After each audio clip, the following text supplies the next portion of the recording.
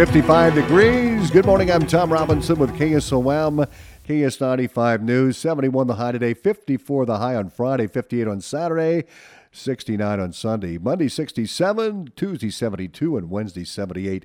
Slight chance for showers early tomorrow. A Creston man is in custody on numerous drug charges.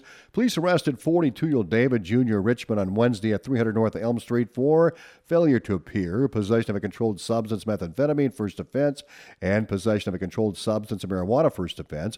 Police transported Richmond to the Union County Jail and held him on a $2,000 cash or approved surety and $600 cash only. Page County Sheriff's Office arrested Joshua Lee Green on Wednesday after he ran on foot from Nottoway County, Missouri deputies. Green was located in the 900 block of West Main Street in Bradleyville, Iowa. Green was arrested on an active Taylor County, Iowa felony warrant for violation of probation. He was also arrested on an active felony Nottoway County, Missouri warrant for failure to register as a sex offender. Green was taken and released to a Taylor County deputy. The Page County Sheriff's Office was assisted by the Nottoway County, Missouri Sheriff's Office. Red Oak Police arrested 36-year-old Bryce Michael McKinnon of Clarinda Wednesday on a charge of assault on a person engaged in certain professions causing bodily injury. Police transported McKinnon to the Montgomery County Jail and held him on a $2,000 bond. Atlantic Police Chief Devin Hogue spoke in front of the Atlantic City Council on Wednesday regarding the APD's efforts addressing personal vehicles parked on private property violating city code. Chief Hogue says there are two main areas where they are finding the need for enforcement: personal vehicles not parked on approved surfaces, the grass, and other vehicles that could be identified as junk vehicles. He says certain ones would apply in both situations. Well, Chief Hogue says the first step is splitting the city into zones and assigning officers to each one of those zones. Our goal is that when time allows, officers will look for violations in their zones and decide the best route that they have to address it. Chief Hogue drafted a letter that officers can give to those people in violation. He says a letter describes the violation, includes the code sections being addressed, and explains the consequences if the issue is not handled, ranging from a parking violation to a municipal infraction and citation.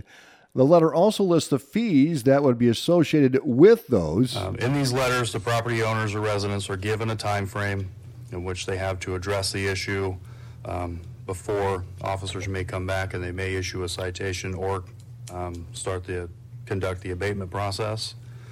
So this is giving them an honest opportunity for individuals to address the violations without jumping straight to finding them. And Chief Hogue says this process is in the early stages of its implementation, but they have experienced success already. We've had individuals call in to clarify their options to take care of it, and many others have already resolved the issue and taken care of it as well, just from giving them a copy of a letter. Going forward, I just want to make sure we wanted to note that, we're still currently very much shorthanded, and these issues are being addressed as officers have time.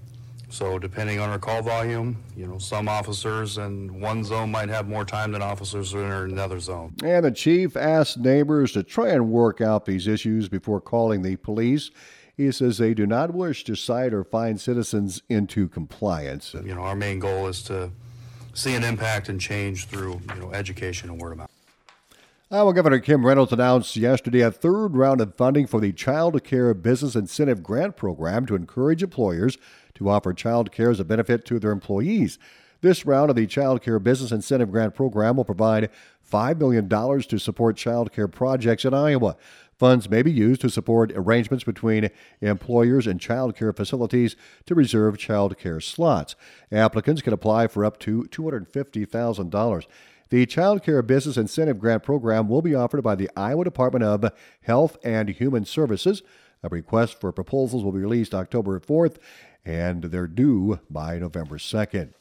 Fire Prevention Week starts on Sunday, October 8th, and runs through October 14th, and the Atlantic Firemen will kick off the week with a breakfast on Sunday, October 8th, and end with the parade on Saturday, October 14th. Jake Vetter, spokesman for the Atlantic Fire Department, says it will kick off the week with the annual breakfast from 7 a.m. until noon. We'll be cooking it right in front of you. We'll have eggs, sausage, bacon, pancake. If you want to come catch a pancake, you can take a couple steps back and we'll toss them to you. What do you use these funds for? A lot of it goes to help pay for the parade and then the fire prevention. We go talk to kids, school and the preschools. We always give them little trinkets, fire hats, pencils, cookies, and mostly just stuff like that. The following week, the Atlantic Firemen will visit schools and preschools discussing fire safety, particularly this year's theme of cooking safely starts with you. Just simple things in the kitchen that you want to think about. Obviously, oil and water don't mix, so grease fires. Make sure you want to use a fire extinguisher. Keep that close to where you're cooking. A clean oven, a drip pan in the oven, so the bottom of your oven doesn't get all caked with buildup and then potentially start a fire. And, of course, always smoke detectors. And the week culminates with the parade on Saturday evening, October 14th. Vetter says a lineup starts at 4 p.m. at 3rd and Olive Street. We send letters out to all area fire departments, try to get as many fire trucks as we can. And, of course, we'll have the destruction drill team. They're going to be coming, and they'll go through the parade a couple times. And, of course, we'll have the clowns. The clowns will be back. They'll be walking up and down the parade route. We'll end with us walking through in our trucks and such. The annual breakfast will be held from 7 a.m. till noon at the fire station on West to 7th Street. Iowa students on average scored the 6th highest on the SAT this year. Iowa students scored an average of just more than 1,200 on the test. The Midwest scored highly on the SAT, with 7 of the top 10 states on the list coming from America's heartland. North Dakota led the nation with an average score of 1287. And the Iowa Department of Transportation may be receiving an award for their project. The DOT is halfway through its $4 million system of adding 6 adjustable adult changing tables at rest stops throughout the state. The plan is to be recognized nationwide and may win them the American Transportation Award, along with a $10,000 grand prize to any charity they want. You can vote for the DOT to win the award at the America's Transportation Awards website. More news on the web at westerniowatoday.com. ABC News is next.